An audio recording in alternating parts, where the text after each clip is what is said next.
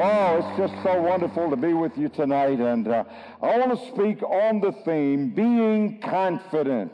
The Apostle Paul said in Philippians 1:6, being confident of this one thing, that he which hath begun a good work in you shall continue it until the day of his appearing. And I'm going to take those first two words, being confident, and expand on them this evening. The story is told of an avid sportsman, an avid outdoorsman, who from the lower 48, who finally achieved his goal of being able to hike a famous trail in the frozen north of Alaska. The first day he traveled along a ridge overlooking the pristine wilderness of Alaska. And in that context, he was excited. This was a lifelong dream for him. The second day led him across a huge frozen lake, where it would take him several hours to hike across this frozen lake. And he got up at the crack of dawn because the days were short in Alaska at that time of the year, and so he started off with enthusiasm. He got about to the center of the lake, and he heard a quack, and he stopped in his tracks. And then he thought he heard some more cracking going on. And then he remembered that lakes typically freeze on the edges and then move toward the center, so the center of the lake there would be the thinnest ice. He panicked. He dropped to his knees, and all kinds of fatalistic thoughts kept racing through his mind. He wondered if he'd ever see his loved ones again. And so he dropped to his knees, and he brushed away the couple inches of snow that was on the ice, and he shuffled forward. And then all of a sudden, he heard a noise. Some of you are a little bit ahead of me. How many have heard and seen the program Ice Truckers? All of a sudden, a huge 18-wheeler came barreling across that ice. And this man was up on his knees by then, and he saw the drivers, and they were having a wonderful time. He got up off of his knees, dusted himself off, squared his shoulders, and with a big smile on his face, he charged off into his future. What made the difference? I want to submit to you, it was the message of the 18-wheeler. It was the message that he got loud and clear, that the ice was okay, and his confidence level went from here to right through the roof.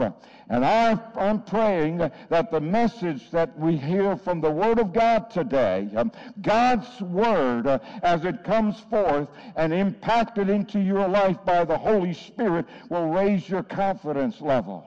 You'll go out of here saying, yes, I am going to charge into my future with a smile on my face, with a confidence in my heart because of God's Word. Confidence is the Greek word paraseia. Now, paraseia is a word with many different nuances, as many Greek words are.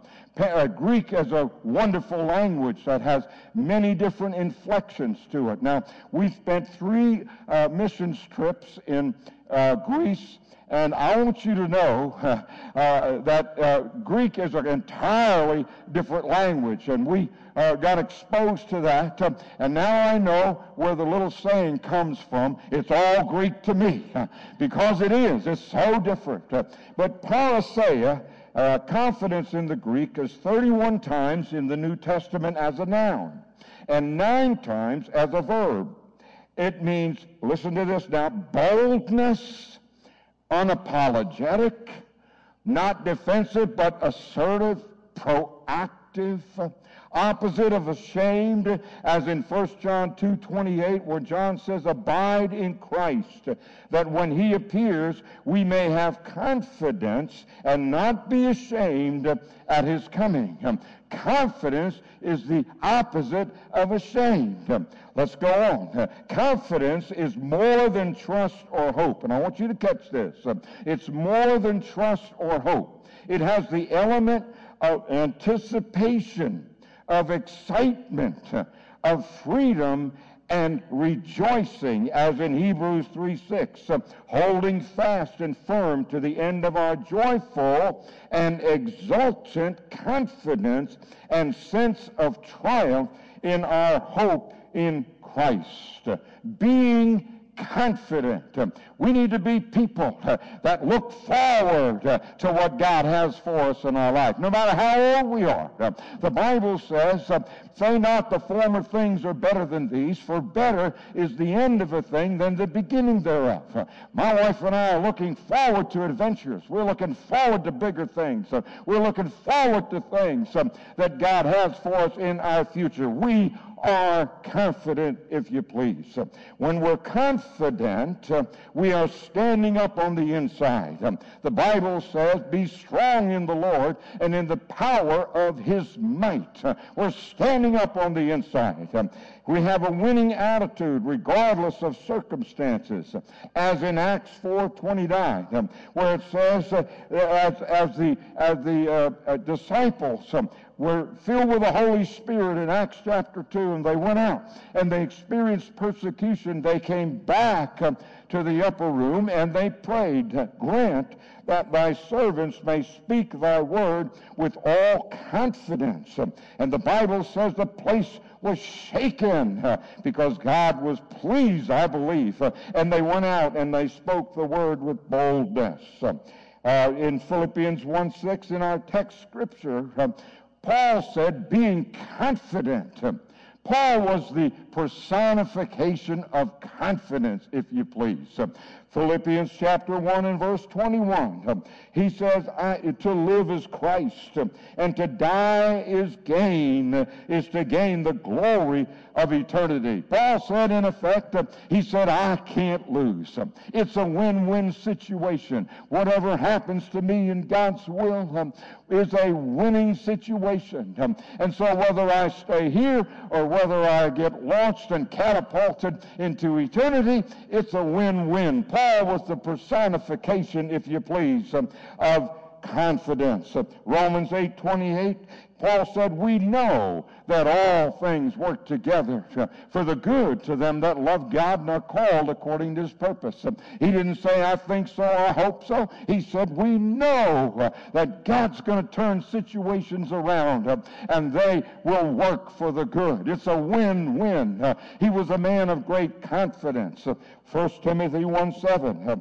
The Bible says that Paul said God has not given us the spirit of fear or timidity, but of power and of love and of a sound mind. We could go on and on. Romans chapter 8 verse 37. He said we're more than conquerors and gain a surpassing victory through him who loved us and gave himself for us. We are more than conquerors. And I used to think, how can we be more than a conqueror? If you're in a battle and you win a battle, you're a conqueror. How do you get to be more than conquerors? Several years ago, we were in Germany, and one of our ministries was rehab for the GIs that were hooked on drugs. We had a fine gentleman, a colonel, and the next step is a general. He went on to be the youngest general in the U.S. Army. He came to our place and he said, could I send some young men to you? It'll be a last-ditch effort. Either they make it with you or they get discharged with a medical discharge. And this is the last ditch. And I said, of course, we'd love to have them. And that started our rehab ministry. Well, he sent young men to us that had already been through this and that and all kinds of programs, and nothing worked. But when they got to us, if they agreed, and I saw this over and over again, if they agreed and would spend 3 days in our prayer room and our staff would work with them and we'd read the word to them and we would pray with them and we would saturate them with the word of God, and then they'd get saved. Many of them got filled with the Holy Spirit. And in that atmosphere, and I'm going to be talking about atmosphere, in that atmosphere, they soaked up the Word. They soaked up the Spirit and the power and the anointing of God. And they came out of there a powerful specimen, or exhibit A, I probably should say, of what God could do in their life. Now, they were conquerors over that addiction.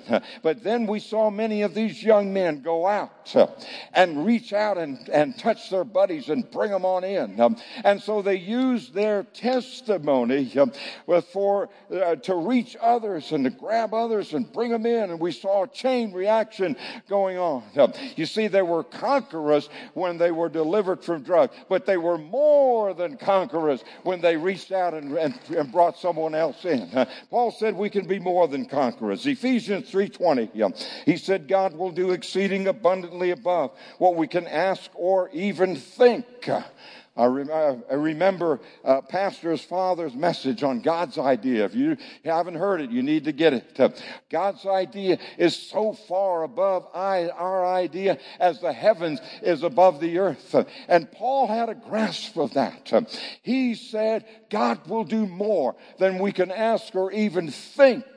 Paul was living on a realm of confidence with God, if you please. Philippians 3:14, Paul said, I press toward the mark of the high calling of God in Christ Jesus. You see, Paul was not a mediocre Christian. Paul was not willing to be in the smog of this world and be swallowed up by the things of the world. Paul said, God's got a high calling for me. And I want to tell you something today. God has a high calling, a divine destiny for every person in this room. Too often we settle for this when God wants us to live up here in the realm, in the atmosphere of the glory and the presence of God, if you please. 2 Corinthians 2:14. Thanks be unto God. I'm quoting Paul again and again, who exhibited confidence in the ways and the things of God. Thanks be unto God, who always, say always, always causes us to triumph in Christ Jesus. Paul said, I can't lose for winning. Everything I do is a victory. Everything I'm called to do, God turns it around for the good. Everything I do, there is triumph and there's victory and there's joy. Paul was a man of great confidence. Now, Paul's confidence was, number one, not in himself. Philippians chapter 3, Paul goes through a whole litany of accomplishments and how he was a Pharisee of the Pharisees. He was from the tribe of Benjamin. He goes through all of a litany of accomplishments of this world. And then he says some key words. He said, all these things are but dung. All of these things are nothing compared to winning Christ.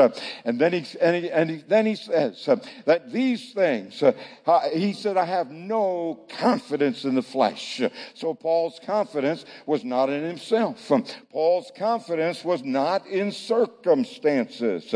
Hebrews 12:27, Paul pens the words that in the last days everything that can be shaken will be shaken. And only that which cannot be shaken will remain. Only the things of the kingdom, only the things of God will remain. So Paul's confidence was in the kingdom. It was in the power of God. And I want you to know our confidence is only as good as the object of our confidence. It cannot be in self. It cannot be in circumstances, but it must be in the kingdom of God and the power of God. And Paul radiated that, if you please. His confidence was in the things of God. The object of our confidence. Let me just make a real quick and simple illustration. I didn't see anybody checking your chair out before you sat down a minute ago. Why? Because you had confidence that that chair would hold you up. Now, it is possible, it is materially possible that that chair could collapse and embarrass you in front of everybody. But I didn't see anybody checking the chair. Why? You had confidence in the object that you were sitting on, if you please. And our confidence is only as good as the object that it is centered on, if you please. And I want to name three objects objects or focuses of Paul's confidence. Number one, he was confident in the Lord. Confident in the Lord. Hebrews 13, 5 and 6 says, "For God has said."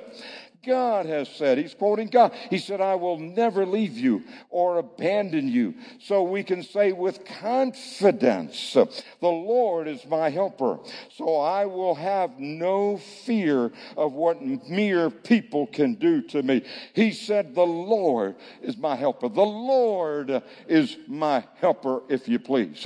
Now, Lord means sovereign. Lord means a complete sense of sovereignty and power and glory and might, if you please. He said, "The Lord is my confidence."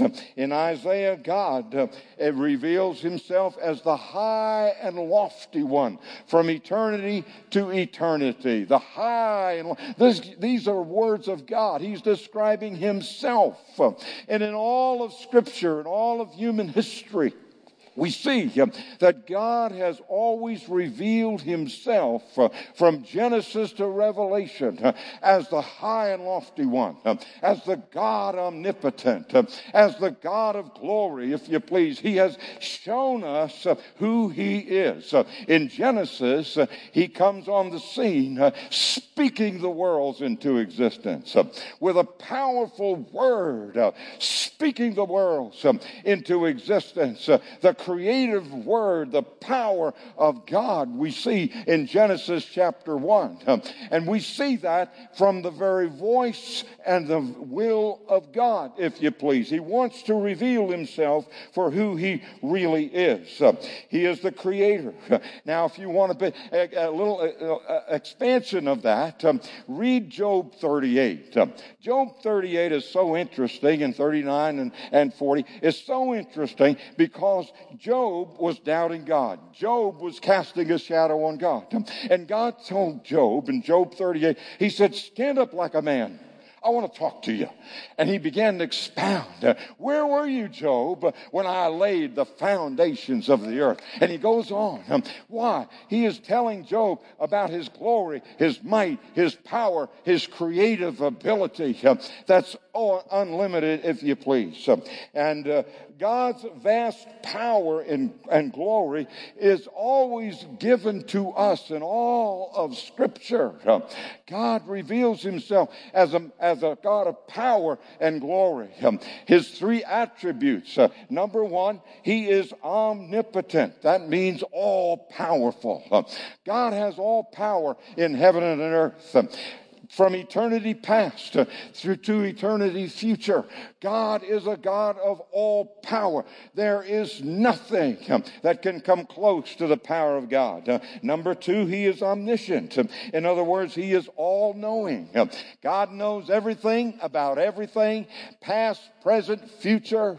He knows it all, if you please. He knows it before it's going to happen. He knows it in eternity past. God is omniscient. God is, number three, omnipresent. There never was a time when God was not. There never was a time when he wasn't present. We can't hardly grasp that.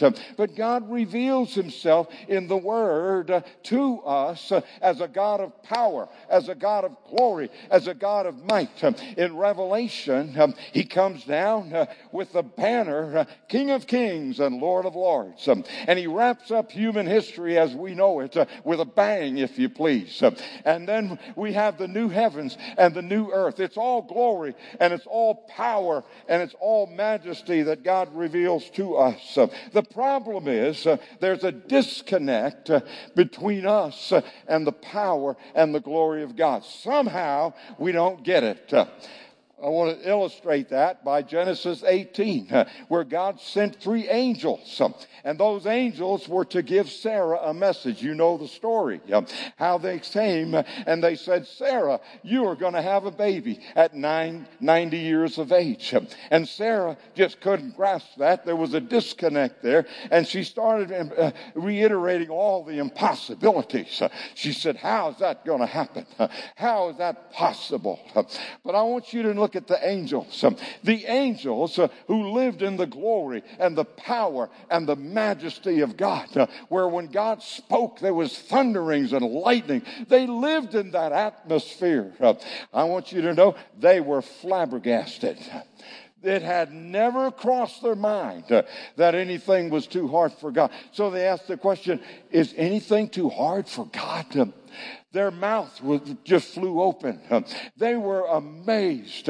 They were just blown away that anybody. And here was the creation casting a shadow on the Creator, a shadow of doubt on the Creator. Why? Because Sarah just didn't get it. She didn't make that connection. But I want you to know, there's a man in the Old Testament that got it. He got it. And that was King David. Why? How do I know he got it? King David wrote in Psalm 23, he said, the Lord, the mighty one. And if you'll read the Psalms, he had a grasp on the power of God. He had a grasp on the glory of God. And he said, the Lord is present tense, my personal pronoun, my shepherd, my caregiver. He kind of had a grasp on that. My shepherd, my caregiver. Therefore, I have everything that I need. Not only that, but David didn't stop with this present life. He said, surely goodness and mercy shall follow me all the days of my life, and I shall dwell in the house of the Lord forever. David got it. David understood it. Why? Because David was living in the atmosphere, the power and the anointing of God. He spent much time. You read the Psalms, and this is not anything new to any of us here, but you see that David had a grasp of the glory, of the power and the anointing of God, if you please. In the New Testament, Paul got it. Paul said in Philippians 4:19, my God shall supply all of my needs according to his riches in glory by Christ Jesus. He was able to take that glory and those riches and able to bring it down into his everyday life. And he was able to experience that power and that anointing of God because he was a man who had great confidence in God. He lived in that realm of glory and honor, if you please. Acts chapter 27, verse 25. We see that Paul was in a terrible storm out at sea. And the boat was about to break up, and 276 lives would be lost. And so they were in a great storm. They were being tossed to and fro. When I was in the Navy, we went through a hurricane one time. I don't know how that happened. Maybe the captain miscalculated or something. I don't know.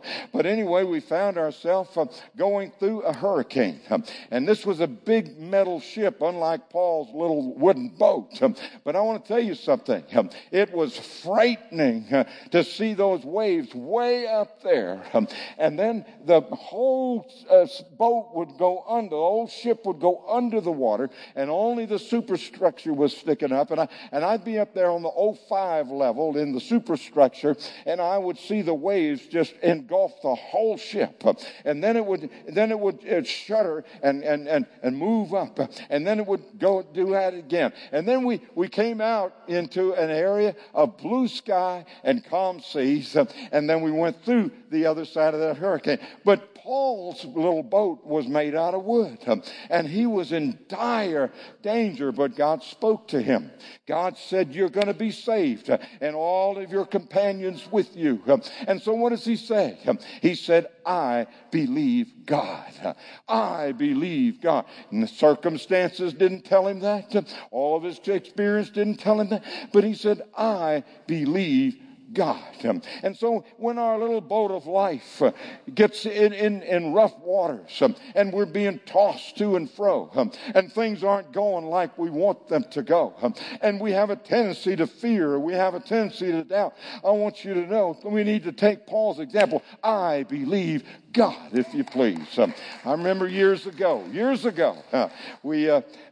our two older children, only 14 months apart, were graduating from high school and wanting to go to college. And I insisted all of my kids that they do at least 1 year of college, and they all finished after that because they got a taste of what college was like and had appreciation for it. So I insisted, my wife and I insisted, but we didn't have a nickel. We didn't have any money. We were pastoring a church in a huge building program. And we had given all we could possibly give. We had exhausted every financial avenue. And our people had given and given and given. And so the only possibility that we had was about 20 years before that, when we first got married, we invested in a piece of land in Broken Arrow, Oklahoma. And it was 2.5 acres. We bought it for $2,250 at $25 a month, and finally got it paid off. That was the only possibility that we had. Perhaps we could tap that, we said. We contacted a realtor, and she said, all it'll bring is $6,000. Well, $6,000, particularly then, was better than nothing, but it wouldn't make the cut. And so we said, well, you know what? We're going to post a for sale sign, and we're going to see if we can do better than that. At least we'll cut out the realtor's commission. Maybe we can do a little bit better than that. And so we did. We posted a sign, and we're praying about it. And my wife said, after a good prayer session, she said, God told me we're going to get $20,000 for that piece of land. You know, me being the man of faith and power for the hour, I said, no way, it's not going to happen. And I talked to her how illogical that was. But you know what happened? The man on the left gave us a lowball bid, but then the man on the right gave us a little higher. And you know what I'm talking about. It just went up and up and up. And then we got this pitiful phone call from the people on the right. And she said, you know, we would like to buy that land because our son wants to build on it. And she let us know that they were Christian people and we're praying about it. And it would be so nice to have our son close by take care of us. Would you please sell us that piece of land for $20,000? I said, yes, it's sold. The Lord. Listen, I want to tell you something. When your boat of life is in a quandary and all kinds of things, it's always safe to trust the Lord. Say it with me. It's always safe to trust the Lord. The Apostle Paul knew that, and he said, I believe God, if you please. We know that God has a plan, and God's plan is for us to be people of faith. Hebrews 11:6 says, without faith it's impossible to please God. He that cometh to God must believe that he is, and that he's a rewarder of them that diligently seek him. Faith, confidence in God, pleases God. It puts a smile on God's face. It makes God happy, if you please. We had a situation in Germany. We worked with a lot of GIs, and a lot of them were into drugs and all different kinds of things at that time. We had a young man who was a pimp in Germany, and you got to realize that in Germany prostitution is legalized. And he had about 6 ladies that he organized and managed, and so on and so forth. And we would go to the bars, and we would go on the streets, and we would witness to people.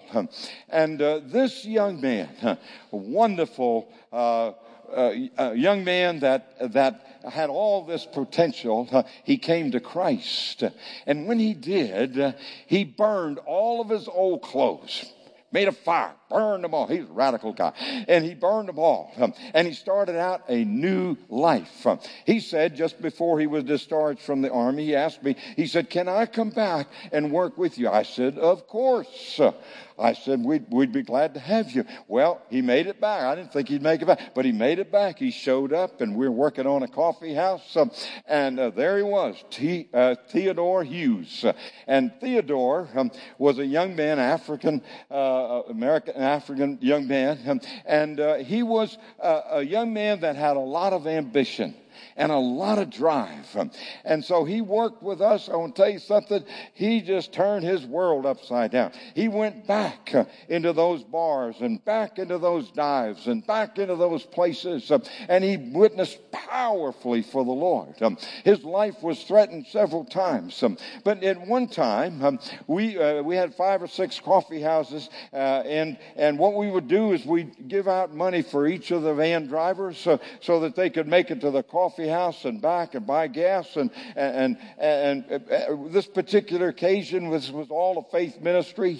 We didn't have quite enough money to go around. He said, I'm just going to trust the Lord. I'm going to trust the Lord. You don't bother me. He took a piece of tape and put it over the gas gauge, and he said, I'm just trusting the Lord. He was just that kind of person. And so they went to the coffee house, and they witnessed, and they brought people back, and it was snowing like crazy in Germany, and he missed the turn into our place, just missed the turn, and he went about a block further and ran out of gas. And he said, it wasn't God's fault. It wasn't God's fault. It's my fault. I ran out of gas just past the driveway, if you please. He was that kind of a man. He went on to be a pioneer in African-American ministry in the Assemblies of God, and did great work for God. His first daughter, he called her Shekinah, and he was that kind of a person. He lived on a plane in which he trusted God and did great things for him. Confidence number 2 in prayer. Hebrews 4:16. I need to move right along. Let us then fearlessly and confidently and boldly draw near to the throne of grace, the throne of God's unmerited favor to us sinners, that we may receive mercy for our failures and find grace to help in good time for every need, appropriate help and well-timed help coming just when we need it. I want you to know Paul was confident in prayer. Paul was a man of confidence in prayer, and he prayed double-barreled prayers. The reason I know that, Paul said in 1 Corinthians 14:15, he said, I pray in the Spirit, and I pray with the understanding. Double-barreled prayers. He prayed powerful prayers that moved mountains, if you please. When I was in the Navy, they would, every once in a while, they do target practice from that ship. We had 8-inch guns, and we had 6-inch guns. We also had guided missiles, but when we shot those guns on a broadside, that means all the guns were pointed the same direction, perpendicular to the ship. And those guns went off. It would reel the ship back, and then we would watch those projectiles as they went out about 20, 25 miles and hit the target over there, and you were amazed that there was even a target left. When they were through, that whole island would erupt into explosion. But it would rock that ship back. And to me, that's a picture of praying. When you pray, there's power that's released, and there's the enemy that's obliterated, and there's a mighty, mighty explosion of God's power. We need to get a picture of the power of prayer. Too often, we pray tepid prayers. We pray little prayers when God wants us to pray big prayers. We see little things when God wants us to see big things, if you please. We need to know that God is a person who loves big prayers and who appreciates praying with confidence, if you please. One time we received a shipment of 2 pallet loads in Germany in our ministry there, 2 pallet loads of tracts. We used hundreds of tracts every day. We would fan out across the streets in several different cities of Germany where we had coffee shops, and we would go into all kinds of different situations. We used a lot of tracts. And so there was 2 pallet load of tracts that a ministry had sent us. And they paid the postage, and I went to pick them up, and the man at the post office said, "You got to pay customs on those tracts." I argued with him a little bit in my best German, and we went round and around, and he said, "See, there's a picture of a book that they can get, and that makes it a commercial item." I said, "That's not, that's a giveaway. That's when you get saved and you send off this." "Oh, no." He said, "That's a commercial." And he was very arrogant and very angry, and he turned around and he left me, just left me standing there. I was with another young man that got saved at GI, and he just left me. And I said, "I don't know what to do. I really don't know what to do." But I said, "Let's just pray." And so we prayed. We prayed in the Spirit. Now, we didn't bother anyone. We didn't make a scene. But we paced back and forth in the lobby, the foyer of that place, and we just prayed. And I felt like, man, we're moving mountains. We're moving ahead. I felt it in my spirit. All of a sudden, this guy comes almost running up to the desk, up to the counter, and he says, "Take your tracts and go." And they even helped us load them up. And so therefore we got all the tracts that we had coming to us. Why? Because of prayer. You see, prayer, and Paul had confidence in prayer. He prayed his way through in prayer. And we need to do that. We need to have a confidence in prayer, if you please. Now, last time I spoke, I gave a little testimony, and this is an up-to-date testimony, right? Just as up-to-date as last week. I gave a little testimony of how we listed our house, and in 4 days, we had a contract for full price. And I said, that's how God works. We prayed about it, and God did great things, and it was really more than the house was worth. And we said, wow, God just came through, and we're rejoicing, and we're driving up to Michigan, and we have 2 grandchildren that graduated from high school, and we're going up there, and we get this phone call that the appraisal came in at $218,000, $12,000 below our price for the house.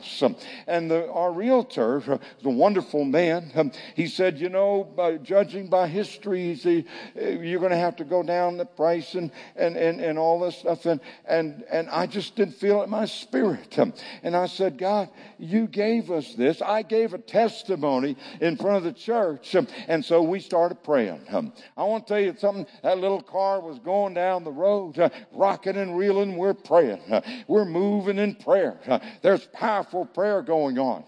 And a few days later, we got the final word that we had the closing coming up, and we closed on that house for full price on Friday. I want you to know God answers prayer. And the realtor said, "I have never seen this." He said, "I have been in real estate for 24 years, since 1992. He said, "I have never seen that happen on a price range of that house, 12 people making up to $12,000 above the appraisal." He said, "I've never seen it." He called it a miracle, if you please. God answers prayer. Number 3, being confident in our expectancy of the rapture. Philippians 1:6, our text scripture, Paul says that we, being confident of this one thing, he which hath begun a good work shall continue it until the day of his appearing. 1 John 2:28 says, "And now, little children, abide in him, that when he shall appear, we may have confidence and not be ashamed before him at his coming." The Amplified says, "And now, little children, abide, live, remain permanently in him, so that when he is made visible, we may have and enjoy perfect confidence and boldness and assurance, and not be ashamed and shrink from him at his coming. We need to live a life every day that we're confident, should Jesus come, we will make the rapture. Every day when we get up in the morning, you see, Jesus could come at any moment. We're living in the end times. We need to live in confidence. We need to have confidence in prayer. We need to have confidence in the things of God. Well, how do we do that? How do I increase my confidence level? And that's a fair question. How do I increase my confidence level? We must change our atmosphere. We must change our atmosphere. When you think of David, what kind of an atmosphere did he live in as he penned the Psalms? When you think of the Apostle Paul, the Bible says that he was lifted up into the heavenlies, and he was a man that lived in the power and the glory and the majesty of God. He spent time, his atmosphere then created that confidence, if you please. Let me give you just a simple illustration. In the early 60s, I got a pilot's license, a minimum pilot's license, single engine land. And at that point in Los Angeles, the smog was so thick that you could cut it with a proverbial knife. It was so thick, it burned your eyes. And since then, they've done a lot with that. But at that time, it was just awful. And what you would do when you took off in your small airplane is you put the pedal to the metal. I want to tell you something. You put the throttle all the way forward and you'd climb. And you'd climb just as quick as you could because you couldn't see a whole lot. You were barely in VFR or visual flight rules. And you'd climb. And then there came a point where you burst through that smog. All of a sudden, everything changed. The sun was shining. If you look to the east, you see the beautiful San Bernardino Mountains. And depending on the time of the year, some of them would be snow-capped. If you look to the west, you would see the beautiful Pacific Ocean sparkling. You'd see the Catalina Islands and Alcatraz. And all of this would just burst into view because you came out of the atmosphere of the smog, out of the atmosphere of that acrid smell and all of that stuff, and you burst into a new atmosphere. And I want to spiritualize this today because what we need to do in our lives, too many people, listen to me now, too many people, too many wonderful Christian people, too many saved, born again Christian people stay in the atmosphere of the smog of this world. Jesus said that the cares of this life, the deceitfulness of riches, the cares of this life, it steals the word of God, and they're not fruitful. And too many wonderful Christian people stay in an atmosphere that's way beneath what God wants for them. We need to burst out into a new atmosphere. How do we do that? And that's a fair question. 2 Corinthians 3:18 says we are changed when we look at God through the Word of God. He said we continue to behold in the Word of God, as in a mirror, the glory of the Lord, are constantly being transfigured into his very own image in ever increasing splendor from one degree of glory to another. For this comes from the Lord who is the Spirit. When we get into the Word, you see, this Word is the most precious thing that I own. It's the most precious thing that I own. It's the gateway to the victory and the glory and the power and the sense of God's presence that I need desperately in my life. And so as we get into the Word, I call it spiritual osmosis. We get into the Word. We read the Word. Now, this is not hard. This is not hard. It takes discipline, but it's not hard to spend time in the Word. And the Bible promises us, as we get into the Word, our confidence level is going to go up. As we get into the Word, we are going to be changed from glory to glory, might to might, power to power, anointing to anointing. That's when we get into the Word of God. By spiritual, let me just illustrate this with a physical illustration. When we get into the sunlight, we sit in the sunlight, something happens to our bodies and our psyche, if you please. When we get into the sunlight, serotonin is produced, which is a mood enhancer or an antidepressant. So just sitting in the sunlight ministers to us a mood-enhancing hormone in our bodies just by absorption of sunlight. Secondly, we begin to produce vitamin D by sitting in the sunlight. And so physically, we get enhanced. Emotionally, our sight gets enhanced. And if we're reading the Word of God as we're sitting in the sunlight, spiritually, something's happening in our spirit. It's not hard to do. We can sit in the presence of God, read the Word of God, find some sunlight, preferably in the morning when it's not too hot. And all three things are happening because we're soaking up. Spirit, soul, body, we're soaking up. It's the Word of God that'll make the difference and make us to be a powerful, victorious Christian that God wants us to be. And so I want you to stand with me, would you please? Stand with me. And in that context, I want to pray for you. Holy Spirit, I ask you, even right now, to move on everybody's heart. May every person receive an 18-wheeler message that'll change their life. May they move in the Word of God.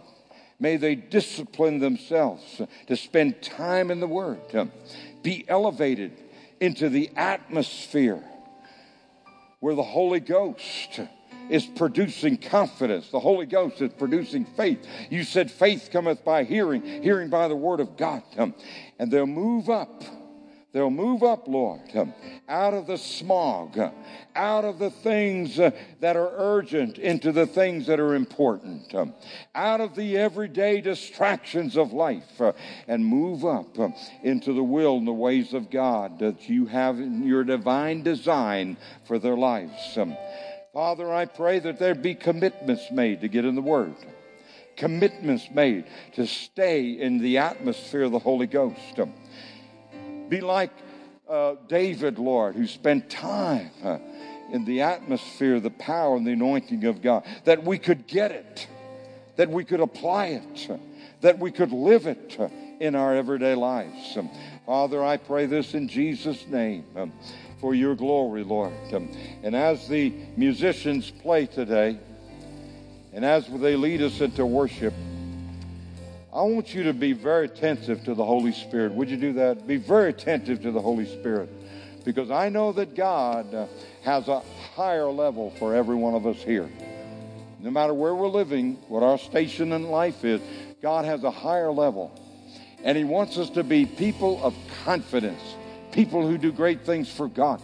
People who have a vision and have a desire and an excitement about the things of God. And so I want you to spend just a little time before you're dismissed tonight and let the Holy Spirit move upon your hearts. Would you do that? God bless you today.